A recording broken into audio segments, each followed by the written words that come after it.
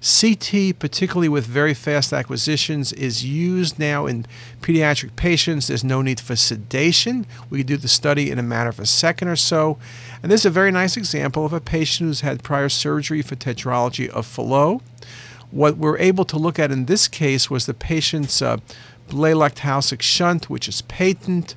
You can see a shunt from the right brachiocephalic to the pulmonary trunk, which is the classic BT shunt. And CT is very good for looking at the patency of shunts or looking for any potential complications.